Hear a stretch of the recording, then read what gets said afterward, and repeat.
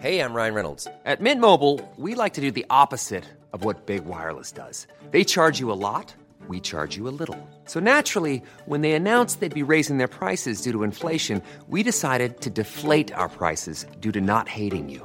That's right. We're cutting the price of Mint Unlimited from $30 a month to just $15 a month. Give it a try at mintmobile.com/switch. $45 up front for 3 months plus taxes and fees. Promo rate for new customers for limited time. Unlimited more than 40 gigabytes per month. Slows full terms at mintmobile.com. Tonight on Piers Morgan Uncensored, a predictable panic on the left as Elon Musk takes charge of Twitter. Is this a brave new dawn for free speech, as I believe, or open season for hateful trolls? I'll talk live to Caitlyn Jenner. Pressure builds on the new Home Secretary, who was the last Home Secretary, over Britain's migrant crisis and a growing security scandal over her private emails. Is it time to sack Leaky Sue again? Plus fears that Prince Harry has sexed up his memoir to inflict maximum damage on the royal family. Should he now be stripped of his remaining royal titles? Live from London, this is Piers Morgan Uncensored. Well, good evening from London. Welcome to Piers Morgan Uncensored. It's Halloween and something very, very scary is happening. I'm not talking about a ghoulish or paranormal event. It's not even the inflation rate. It's Elon Musk's takeover of Twitter. And according to many so-called liberals who use the site obsessively, we should all be very, very afraid. It's like the gates of hell opened on this site, said this Washington Post columnist. All the red lights are flashing here, says Ben Collins of NBC. This is an emergency. Twitter's about to be taken over by the evil Sith Lord, says this professor. Most absurdly of all, look at this MSNBC commentator who told his fellow crybabies, stay, hold your ground like a Ukrainian. Sorry? A free speech-loving maverick takes over a social media site, and it's the equivalent of a genocidal dictator trying to take over a country. And wait, who's been helping the Ukrainians? Oh, that would be Elon Musk, by donating $100 million worth of his Starlinks, these satellites which help the Ukrainian military connect with each other when everything else has been destroyed. Is he really the enemy to the Ukrainian people? America's top liberal TV network also collapsed into an immediate and predictable spasm of panic. It's official. Musk is in, top executives are out, and the far right is rejoicing. What are we in for? Yes. Well, there you are. It kind of says it all. I think it's going to be really difficult. When did free speech become far right? Elon Musk isn't even conservative. He's a fan of Bernie Sanders. That's left-wing as a politician gets in America. What these people are really scared about is hearing opinions they don't agree with and having their own opinions challenged. Twitter has for a long time now been managed by a very woke workforce, which has systematically shadow banned and buried commentators who are mainly on the right. All Elon Musk has said is he wants to restore Twitter to what it should have been, a digital town square where a wide range of beliefs can be healthily debated. That's not opening the gates of hell. It's not death threats, incitements to violence or hate speech. We have a word for those things already. It's called crime. A free speech Twitter simply means open debate about different ideas on what's arguably the single most important incubator of elite opinion in the world. Both sides make their case, you decide. That's free speech, that's democracy. Liberal people used to be in favour of it. Well, my first guest tonight is a passionate advocate for free speech, and she also knows more than most about what it's like to be trolled online. I'd like to say that Caitlyn Jenner joins me now, I think from Hollywood. Caitlyn, how are you? You know what, Piers, I'm doing just fine. Actually, very excited to see what's going to happen to social media now that Elon Musk is in control of Twitter.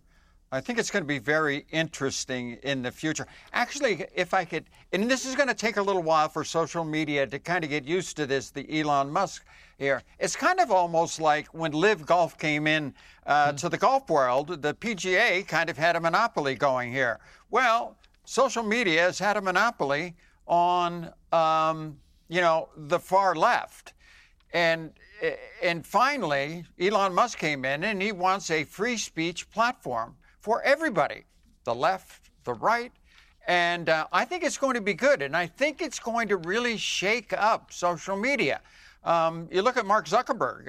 It was reported last week he lost like $100 million or $100 billion, whatever it was, in value of Meta, because he's been so far left for so long and a voice for the left that people are leaving and going someplace else. So this is going to take some time to figure out exactly how it's going to work out. But I think it's going to be very good in the long run for social media. Yeah, I mean, I completely agree. And I think Elon Musk, he's proven himself to be a genius who likes to challenge orthodoxy in terms of how we think, whether it's electric cars, whether it's SpaceX, his extraordinary space company, which does all these Starlink satellites as well, and now this. I think he's the right guy because, as I keep trying to explain to people, he's not even someone who identifies as right-wing or conservative.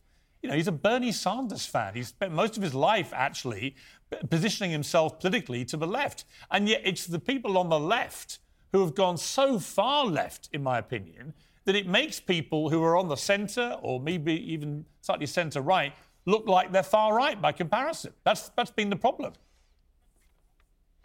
No, Elon Musk, I think, is going to be very good for Twitter. I have met him on a couple of occasions.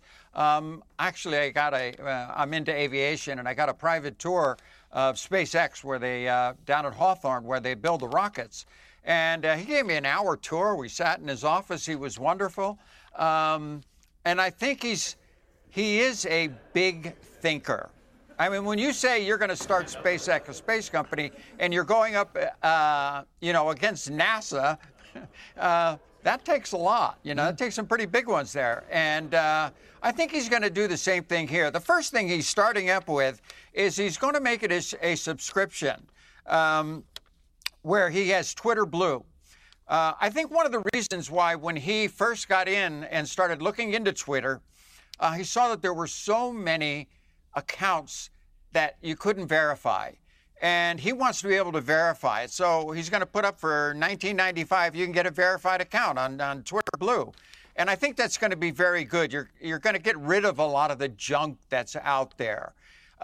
He's immediately started firing all the top executives. In fact, I think it was today he completely fired the entire board of Twitter, bringing his people in. Actually, he's bringing in a lot of technical people from Tesla. And he's going to shake this thing up. I think it's going to be so interesting to watch. And I think it's going to be nothing but good. I've been on Twitter. I've been shadow banned. In fact, interesting, I was shadow banned the day it was announced that I joined Fox News as a contributor. I immediately got shadow banned. It's funny you say that, Caitlyn, because oddly, I'd noticed over the last few months my Twitter following number had gone down quite slowly but steadily for months and months and months. I was losing followers. But in the last 2 weeks, since it looked like Elon Musk was basically going to be taking it over, I've suddenly gained all the followers I lost in 2 weeks. Now, it might be coincidence. It might be, I don't know, they were taking away bots or something like that. Or it might just be that from the moment it looked like Elon Musk was actually going to run Twitter, a lot of the people doing this kind of shadow banning, which for people who don't know, they put stuff in the technology which basically reduces the visibility of people they perceive to be conservative or maybe anti-woke or whatever it may be. Certainly in my case, it would be anti-woke, not conservative. But I smell a rat here, and I think you probably have experienced similar stuff, right? I've experienced the same thing. Here's a little trivia. I broke a Guinness Book of World Records on Twitter. When I came out, and I was not on Twitter, when I came out and was on the cover of Vanity Fair, I immediately, when that came out, I immediately opened up my Twitter account. And I broke the world record set a Guinness Book of World Records for the fastest to 1 million followers. Barack Obama had it at 5 hours and like 20 minutes. I did it in 4 hours and 2 minutes, from 0 to 1 million. I got a plaque inside my house for that. I would expect nothing else from an Olympian gold medal champion. Yes, and so, I've been with Twitter for a very long time, and yes, I've been shadow banned. I have also noticed in the last couple of weeks, things have started to change. Your amount of engagements is going up. I think I think this is going to be good, not just for Twitter, but if you were Elon Musk, social media. Caitlyn, if you were Elon and you're looking at all the problems of Twitter, and I think we all know what they are. There are way too many anonymous bots, and they can influence, I think, political issues in a manipulative way, which could potentially then manipulate votes and therefore elections. I think that remains a big concern. Also, the amount of abuse, racism, harassment, death threats, and so on, is still there. I see it, every now and again, rear its ugly head. Yeah. Where for you, where is the line? So it's a very interesting debate, this, about where the line is for free speech. Where is free speech? And where for you, who's been on the subject of a lot of abuse and trolling, where for you is the line that gets crossed? Well, first of all, I think that's in Elon Musk's hands right now, and the people that he brings in. He has to bring in some really good, competent people to be able to run Twitter. Because obviously, hate speech shouldn't be anywhere. It shouldn't be online. It shouldn't be anywhere. And there is that fine line between hate speech and something that's either true or maybe not quite as, true. It's almost like, for me, I get a lot of jokes about me. I've been roasted and this and everything. And there is that fine line between a funny joke that is really true, okay, and a funny joke that is hateful. To me, I don't want hateful jokes against me. I want funny jokes against me. And you can use me, and I love as good a laugh as anybody. But it's going to be the same thing with Twitter. Where is that fine line? And I think that he's going to have very competent people in there to be able to find out where that fine line is. Well, it's interesting you mentioned comedy because he actually tweeted, comedy is legal again. Oh, yeah. And I responded by tweeting back 2 laughing emojis and a thumbs up, which he then liked very quickly. And being liked by Elon Musk on Twitter at the moment is a bit like getting a papal blessing from the Pope if you're a Catholic. It's like the ultimate validation. Yeah. And it shows, of course, his own incredible engagement in Twitter. I mean, he's all over it. He reads everything. He sees everything. He's firing out tweets left, right, and centre. Does. I don't know how he does it. The guy's got a million things going on in his life. He's sending rockets up to space. He's, developing the electric car, which nobody said they could really do and do it right. And he did, and still Tesla's the best electric car on the market. SpaceX is just killing. The only way any astronauts can get to the space station is now SpaceX. NASA doesn't have any way to get them there. Right. So he's done an amazing job, and I think he'll do the same thing with Twitter. It's going to take a little time to work it out, but I think Elon Musk is really good at getting good people in the right place. Yeah, I agree. And if they're not working out, he's not afraid to fire somebody. No, I agree. If what would you do? The right people in place. But he said today, if he had I think he had a dime or a dollar for everyone who's asked him what he's going to do about Donald Trump, he'd be very rich, which of course he's already very rich. He's got $235 billion. But what would you do about Donald Trump? Would you let him back on the platform? Oh, of course. Yeah. Why? It's a free speech platform now. Of course I would. You know what? It's interesting how the left is already starting to come after him. Just just today, of course, a Senator Chris Murphy, a Democrat from Connecticut, on this Monday, said that they have to review Twitter because for the Committee of Foreign Investment. Why? Because the Saudis, a lot of people don't know this, the Saudis have been big investors in Twitter for many, many years. I think they hold about $1.89 billion in investment in Twitter. Most people don't know that. But now all of a sudden, the left's going to come after and say, hey, we have to check out these investments. Saudi Arabia's been around for a long time with Twitter. They're the number 2 stockholder behind Elon Musk. But the left's going to take their shots. I think Elon Musk's a very sharp guy. I mean, my argument about Trump has been, from the start of this, is if you're going to ban Donald Trump, you can't then allow, as they've allowed, Vladimir Putin to retain his Twitter account, Taliban leaders, the supreme leader of Iran.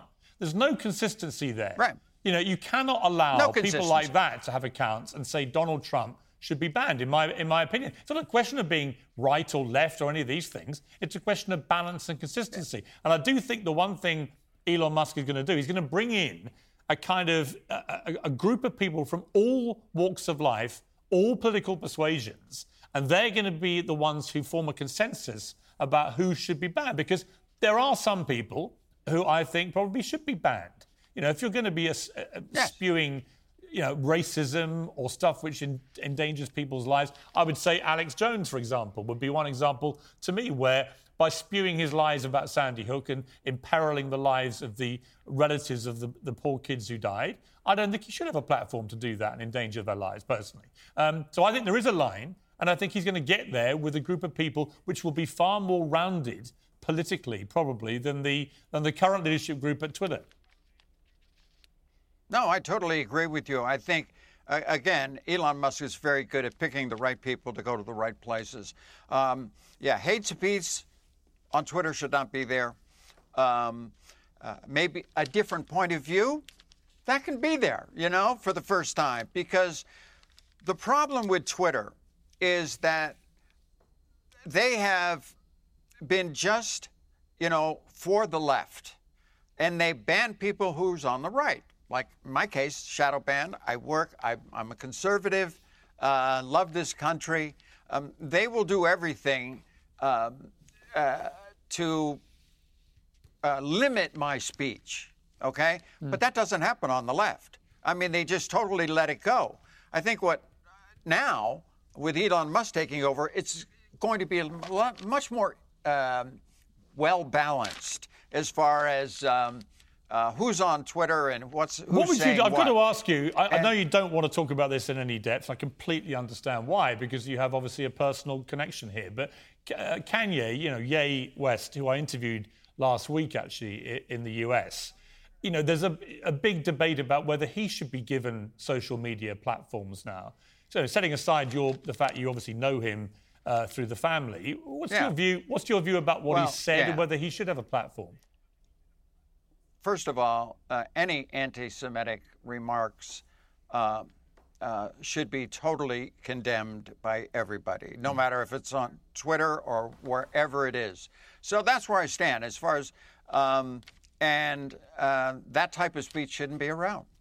Yeah. To me, that is a line that if that gets crossed, that should be it. Caitlyn, it's great to talk to you. I love you coming on the show. Please come back soon. You always talk a lot of sense, and I really appreciate it. It's always good to talk to you, Piers. Take care, Caitlyn. Well, next tonight, chaos in the Channel. Chaos at a migrant processing centre and chaos over her use of private emails for government business. Is leaky Suella Braverman about to be fired again?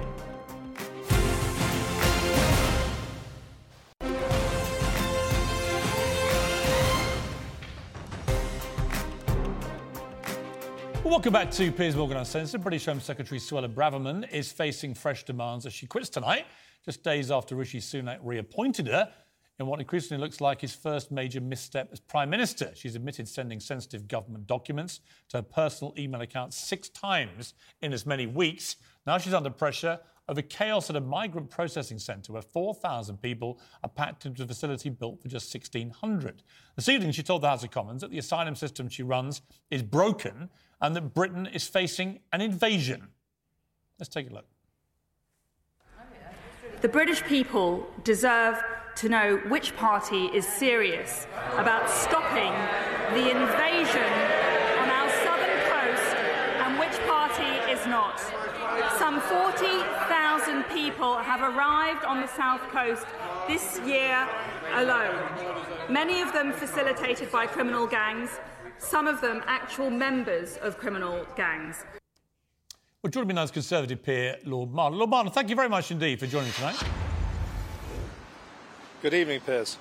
Here's my question about Leaky Sue, as she's been unfortunately nicknamed because of all the things that she's leaked, which is when Rishi Sunak became Prime Minister and reappointed her for 6 days after she'd been effectively fired from government, I said at the time I thought that was a big mistake, that I thought you cannot bring somebody back that fast.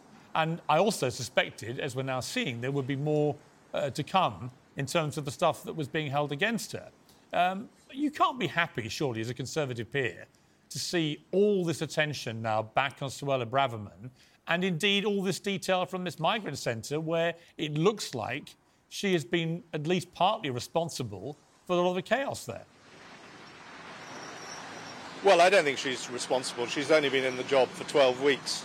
You know, this is a massive problem, Piers, as you know, which has been building for a considerable time. 38,000 migrants have come to this country this year. This is only the start with the global starvation that's happening around the world. And I've been travelling around the world recently in Commonwealth countries and seen the real trouble that's ahead. And we will have more of these migrants coming in. And as another point, you know, there are 117,000 people waiting for asylum. This is an enormous figure. It's the size of towns across the country. My response, this hasn't just happened. Sorry to interrupt. My response to that is, sorry to interrupt you. Can I just? Sorry, let me interrupt. How long have we had Sorry. No, I was just going to. Go on, finish. Go on, you carry on. Carry on. Over to you. My question for you then, I know where you were going with that. My question for you is, I thought the Conservatives have been in charge for many years of this country. Why is the asylum system so broken? Why are these centres so dangerously overcrowded? Why is nothing working? Why are we processing just 4% of people? What is going on? And by the way, who else can you possibly blame but the Conservatives? Well, I'm not going to shoulder that blame, but the issue is there is a government. There is the wheels of government that is meant to be dealing with this appalling crisis. And our sorrow goes out to those people who are having this terrible suffering, having to leave their own countries. But this is a crisis that's been going on for a long time.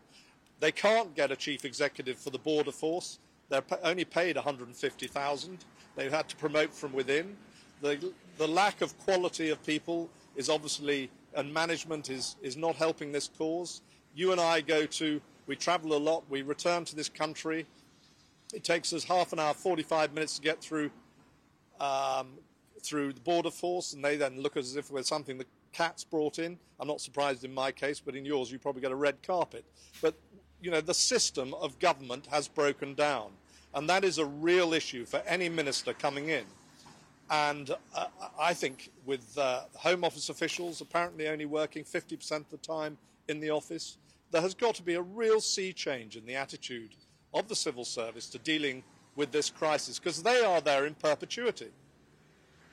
Well, look, I hate to be churlish here, but you're painting a very grim picture of this whole system, as indeed Suella Braverman did earlier in the Commons. But again, I need to remind you, as you're a Conservative peer, and as I would remind her if I had her on the show, but she won't come on, that it's actually been a Conservative government that has presided over this catastrophe over the last decade. You can't pass the buck. The buck's with you guys. I'm not standing here passing the buck at all. I'm merely saying that the levers of government have let the country down in lots of different ways over the last 2 to 3 years, and this is one of them, and it's coming to a real crisis. It's coming to a crisis because there is seemingly no cessation to it. It's going to increase, and I'd like to know what the border force are doing about it and what steps they're going to be taking. And of course it requires a leader in the Home Office to deal with it, but they can only operate as a leader with the right tools. That's my point, and I think you understand that point. Okay, and I think Suella Braverman is being blamed for all this, and maybe she will be blamed for it all, but she shouldn't be blamed for this because she's only been there for a short period of time. Well, it looks like a lot of people are blaming her, including people right at the heart of government. And I come back to my central point. If you've been fired for breaching ministerial rules, you shouldn't be getting the same job back 6 days later.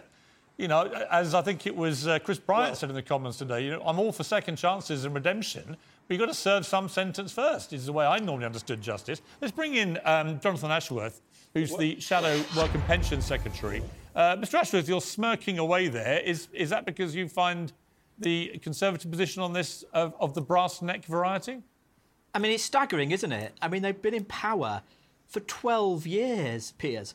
And how many Home Secretaries have we had? They've all been Tory Home Secretaries in those 12 years. And I'm afraid Suella Braverman is a total liability. And she's only in place because of this grubby deal between her and Rishi Sunak, and in the end, it was a monumental failure of judgment on Sunak's part to bring her back. And all this, it's not her fault. Well, there's these question marks tonight as to whether she was clear about whether she commissioned these extra hotel rooms or not. The sources coming out saying she wasn't entirely, what she said in the House of Commons isn't entirely correct. This is an absolute shambles, and it's a shambles taking place on the Conservative watch. Should she resign again? Well, I mean, I can't... Look, her career is clearly going down the toilet. Whether she'll survive or not, I do not know. We understand tonight that the kind of right-wing Boris Johnson-style ERG Tory MPs are sort of trying to support her, and that number 10, the Rishi Sunak people, are hanging her out to dry. What a shambles! Last week, Rishi Sunak told us he was going to bring back integrity and professionalism. I just think it shows you that when it does come to Rishi Sunak, he is weak, and this is a failure of his judgment.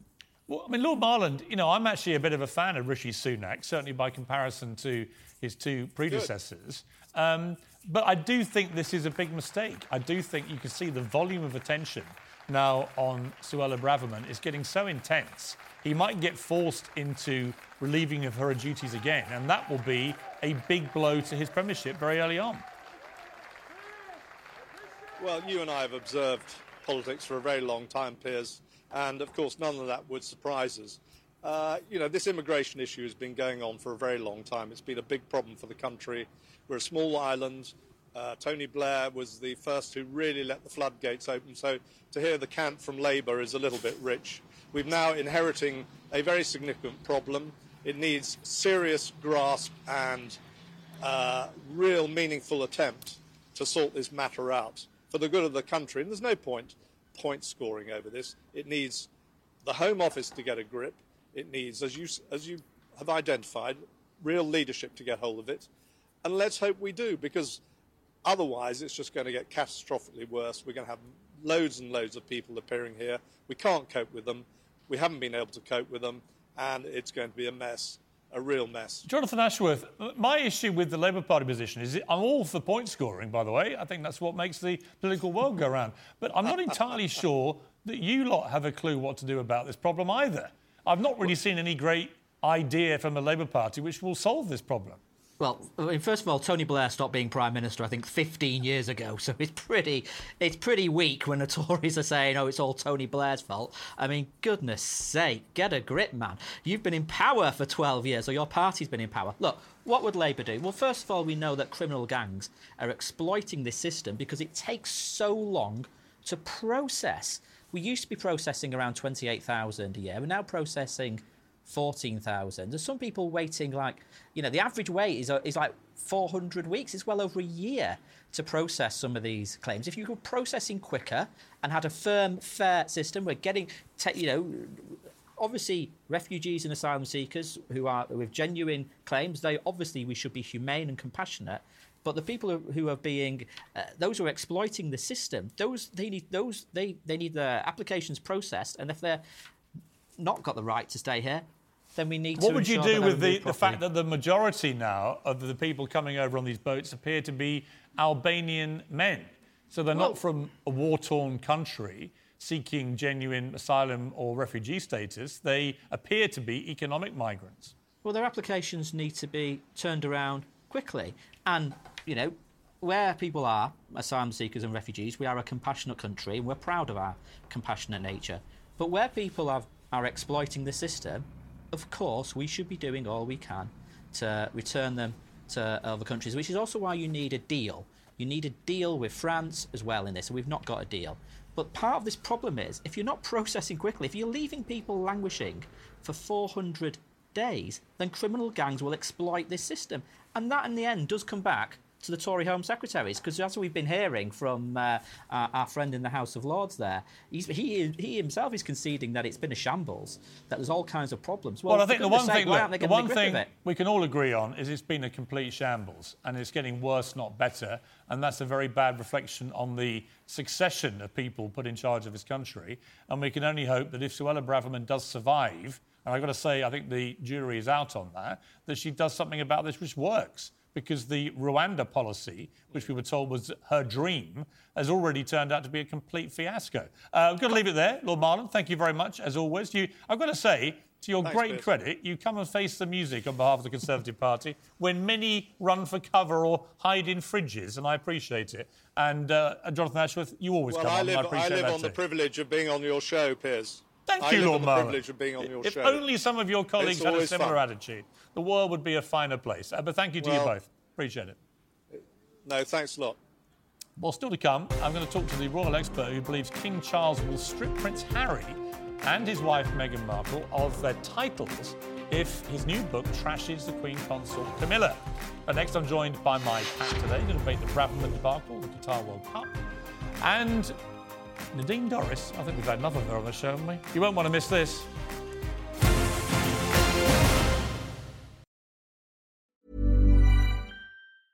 Hey, I'm Ryan Reynolds. Recently, I asked Mint Mobile's legal team if big wireless companies are allowed to raise prices due to inflation. They said yes. And then when I asked if raising prices technically violates those onerous 2-year contracts, they said, "What the f*** are you talking about, you insane Hollywood ass?" So to recap, we're cutting the price of Mint Unlimited from $30 a month to just $15 a month. Give it a try at mintmobile.com/switch. $45 up front for 3 months plus taxes and fees. Promo rate for new customers for limited time. Unlimited more than 40 gigabytes per month. Slows full terms at mintmobile.com.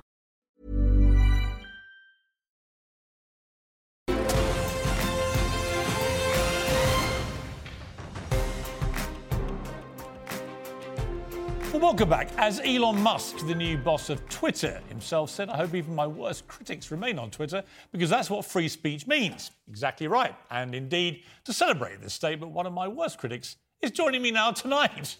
Welcome to you, Matthew Said from the Sunday Times. Good to have you. Thank you. Good to be Kevin here. Maguire, my old friend, of course, in the Daily Mirror.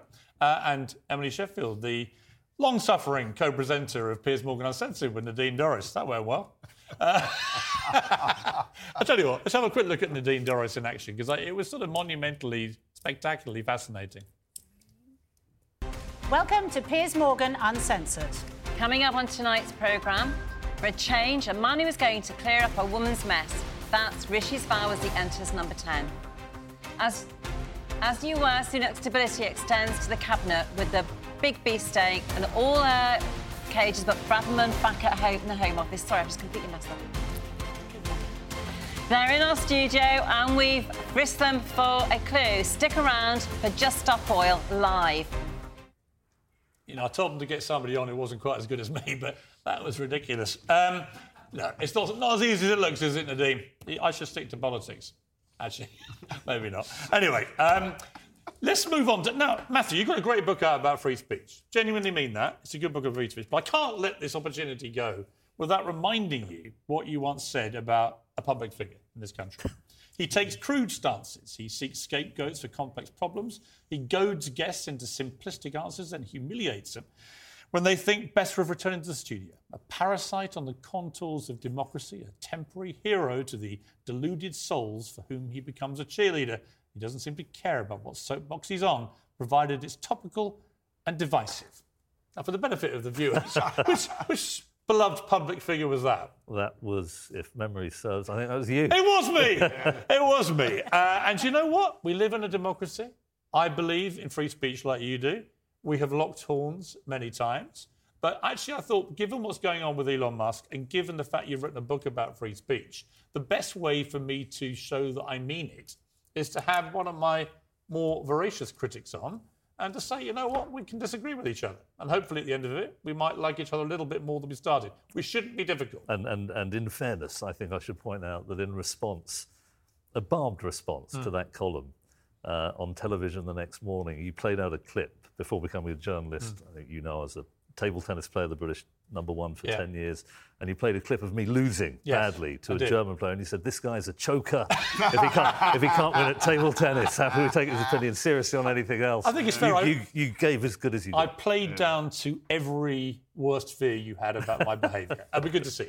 Right, let's talk about Elon Musk for a moment then, Matthew, because I think it's a really interesting thing that's happening here, because Musk is not a right-winger by any conventional stand. He's a Bernie Sanders fan, one of the left-wing politicians in America. He's always historically talked about being on the left, and yet it's the left that are going most nuts about him taking over Twitter. I think because they're used to really having their own way on Twitter, where it's the right that gets shadow banned, it's the right that get banned completely, Trump and so on, and it's never the ones on the left who often, in my view, behave just as disgracefully. Well, for me, the great strength of liberal democratic societies is that we have opinions, we express them, hopefully courageously and occasionally in a slightly ad hominem fashion. But in order to dispute someone's view, you should refute it. You should come up with evidence as to why it's wrong. When we censor other opinions, we're denied the opportunity to engage with them. We can often push them underground. They can develop a greater cachet. I don't have a problem with listening to people who disagree with me, and it was, I think, Voltaire's most eminent biographer, "I will defend to the death your right to say, even that with which I disagree." We lose that in liberal societies. If we have a liberal set of institutions cohabiting with an illiberal mindset, I think it weakens us and it strengthens the true autocracy. We have a lot more in common than you think, because I completely agree. Emily, this is the nub of it for me, is that the very people who call themselves liberals are behaving in not just an illiberal way, but actually with this cancel culture mentality, almost like the fascists that they profess to hate most. Well, I think one of the more worrying things I've seen is people at sort of Oxford and Cambridge University, where you're not allowed to go and talk there. You're sort of de-platformed. But only if you're on the right, only if you're a conservative. But even some of these were like really mild. It was like, there certainly weren't my opinion of what was on the right, and I don't think many people's of what was on the right. And, you know, we've just seen this with the trans debate. There are lots of nuances to many arguments. Right. If you don't sit and debate a nuance and complex issues, how are you going to come up with solutions? Or you can't just be... Kevin, look, let me start with you by saying this. You're just becoming binary. I've lived for 40 years. Let me start. Papers like The Sun, The Telegraph, The Mail and The Express trying to get people banned and lose their jobs for saying things they find unacceptable. Right. Yes, there's intolerance on the left. There's a huge number of I was about to say whingers who I was about to tee you up by saying I think there are a lot of people on what I call the radical end of both ends of the spectrum, right and left, who unfortunately dominate a lot of the noise and airspace. You know, there's an amazing stat that 20% of people in Britain and America are on Twitter. But of that 20%, 10% of those make 80% of the noise, and they tend to skew radical. So you're getting a sort of constant reverberation of extremity of opinion. And that is, I think, diluting democracy in the process. Well, there's much to be angry about. But, of course, if you're on Twitter or more social media platforms, the more outrage you make, the more followers you will get. Yeah. And we saw it with Suella Braverman tonight, the Home Secretary, because she's accused of unlawful behaviour, because she's accused of ignoring the ministerial code, and she's sacked, gets a job back after 6 days. She talks about an invasion of the South Coast, and she knows that is incredibly inflammatory 24 hours after a petrol bomb attack on the Dover defence. But she does that because half of Twitter in the country will say, yeah, you're quite right, we're being invaded, and the other half will say that's incredibly inflammatory and that is outrageous and vile and poisonous. Piers, can I just ask you one thing, because we were just looking at this in the green room. Sorry. Piers. Not actually, it just feels like it. We were just looking, so Donald Trump's son has just posted a picture of a pair of pants and a hammer. Well, he retweeted somebody else's as a Halloween thing about Nancy Pelosi, the Speaker of the House. I'm just interested. We've just had Nancy Pelosi's husband attacked. How do we think about things like that? Well, there's a very interesting debate to be had. Because that's not about any kind of speech. Well, I'll tell you what my answer to that is. However stomach-churning that joke may be, around Halloween, there's now this incredibly puritanical censorship going on, where Halloween this happened 24 hours I know, and ago. I find it outrageous and horrible. Here's my point, though. Actually, I just come back from LA 2 days ago. In LA now, almost nobody can wear any costume on Halloween anymore. You're not even allowed to dress up as beauty, right? Because somebody somewhere finds it offensive. Whereas the whole point of Halloween is to be grotesquely offensive. You dress up as the worst people in the world, or you mock the worst things that happen. Could this be argued, and I assume it can't be, otherwise Twitter would have removed it by now, maybe not. Is this inciting hatred? This was an attack. Matthew, what do you think? I think there's an important distinction between who is cracking down on the expression of an opinion. I think it's very dangerous when the state gets involved, which has the power to imprison. I mean, Twitter is a private company. It is a private institution. It's part of private property. I think I would like to see people argue against other people's posts. I don't want to get the government involved in this. I think that's my point. In a very small number of circumstances, incitement to racial hatred. But incitement to violence is one of them, isn't it? But do we want unaccountable billionaires to own what is effectively the public An unaccountable billionaire... Well, hang on. Unaccountable, you have it on Facebook as well, I know. An unaccountable billionaire owns the Washington Post, Jeff Bezos, head of Amazon. And that's a problem. But all the journalists there will tell you he never interferes, he's put loads of money into journalism, he's been a force for good. Well, we know that... Just because you're rich and successful doesn't make you a bad person, Kevin. I know you think he does. But we know that Elon Musk is going to interfere in Twitter because he's made that point. And in fact, over the weekend, after that hammer attack, he actually retweeted conspiracy he deleted theory it the minute he was wrong. Subsequently. But he's spreading their fake news. But look, on the left, they're trying to portray him as the devil. Here's the thing about Elon Musk. He brings in electric cars like nobody else in history, right? Big tick in the box for me. SpaceX, particularly what he's doing with the Starlink satellites, which have been directly helping at vast expense to his company, helping Ukrainian military to connect with each other when all their internet and cell phone stuff goes down, right? He does a lot of very good stuff, Elon Musk. And he's actually identifies as to the left. He just finds the kind of ultra-woke cancel culture mentality completely irrational and destroying democracy. And I agree with it. We're talking about free speech and him owning a huge platform. You could have mentioned when those kids were trapped in a cave in Thailand, he's called one of the people who saved one of the divers an appalling slur. So he's out of control when it comes to free speech. And he goes over into what you would call hate speech. Yeah, but hang on. OK.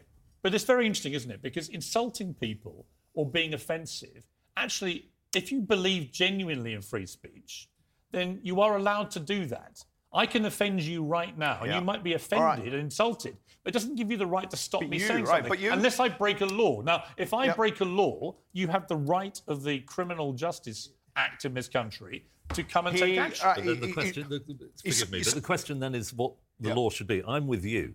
I think unless it's physical harm, that you are in danger of being subject to. If it's just an insult. So you accept. That's quite hard to prove, though, the incitement to violence. And, you know, they took Donald Trump off, which I don't think But it should be quite hard to prove, in my view. I think Elon Musk didn't agree with that, am I right? He didn't think Donald Trump would have been taken off. And I do think, to Jack Dorsey's defence, I think they genuinely thought Donald was using Twitter to incite violence. Well, I think there's a very good argument that is the case. But if you use that as the yardstick for banning Trump, you've got to look at what's happened with the Supreme Leader of Iran inciting hatred against Jewish people, you know, with the Taliban inciting hatred against just about everybody. You've got to be Vladimir Putin is currently waging an illegal war in Ukraine. Twitter made a lot of money from Trump by keeping him on for a long time, and they knew he was very strong as a president. It was only when they saw he was going to be a loser and he was inciting insurrection, they took it off. Unfortunately, we've run out of time because I loved this debate. I actually think it's the key debate of our time, free speech. I really think it's under attack like it's never been. And people like Elon Musk, I think, are going to be the champions of saving free speech. We will see, and we'll debate it again. But thank you. You've all got very interesting views on that. Good to see you, Matthew. Thank you. Wasn't so bad, was it? Well, coming next, will the Wine-a-thon memoir from Prince Harry be the final straw for his father, King Charles? I talked to the world expert who says this book could see Harry finally stripped of his remaining titles. And someone who didn't do anything.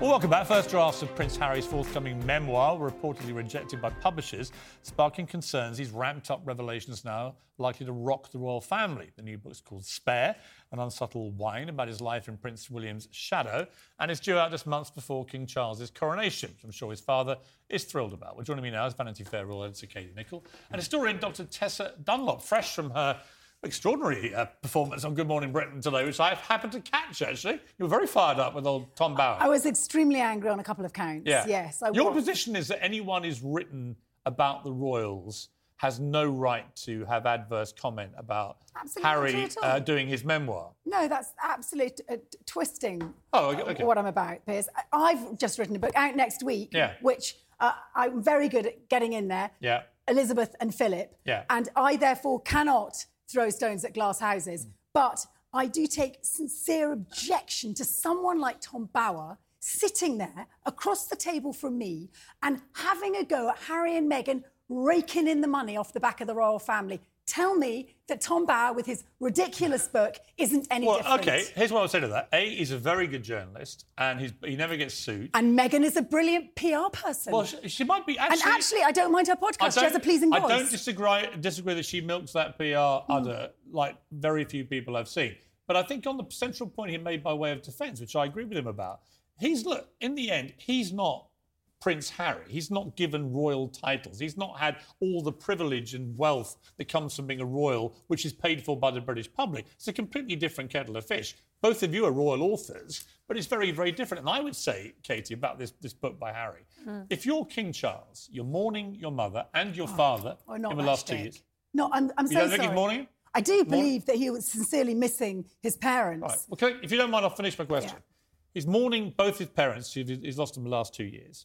He's taken on being king after the longest apprenticeship in history. And obviously very protective of his wife, Camilla. And the word is that Harry is going to take down Camilla in this book.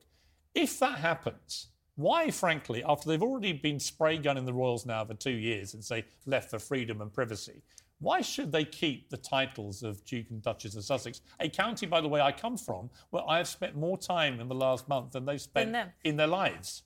Well, I think, and I've said this before, I know Tom said it as well, but I said it a while ago, I had it on very good authority from a source close to the King, that if they do trash, Camilla particularly is very, very protective, as you would expect of the Queen Consort, and if they use this as an opportunity to tarnish not just the reputation of the Crown, but to attack Camilla, that really will... I think it'll be the nail in the coffin for the relationship and for the titles. This is a family we're talking about. They had a pop at them on Oprah, right, calling them a bunch of callous racists. Are they going to really do it all over again in a book?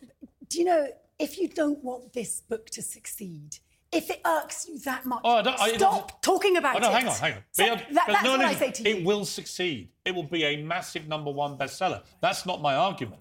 He's got to make his money back by getting out there and flogging it. My point is, he is trashing the very institution and the people at the head of it, which have afforded them the titles, which is the only reason anybody cares about it. It is an extraordinary gilded cage, which comes with a dump load of privilege and lots of problems. It's a goldfish bowl from day one. Princess Elizabeth grew up in that goldfish bowl. Harry grew up in that goldfish bowl and couldn't really find another girl to go with him who wanted to join him in the goldfish bowl, which is why Meghan became his saviour in many respects. Look at Philip. Look at Philip when he first married Elizabeth. The Queen died one of the most beloved people in the world. Indeed, she did. Because she never complained, she never explained, she never whined, she never trashed the monarchy, never trashed her family. She had her ups and downs. These two in California want their royal cake and eat it. They want to make millions trading off their royal status while saying the royal family are god-awful. By the way, my father's awful, the Queen Camilla is awful, the monarchy is disgusting, and they want to make millions doing it. And I believe... And I say they shouldn't be allowed to. I wish they weren't, but they are,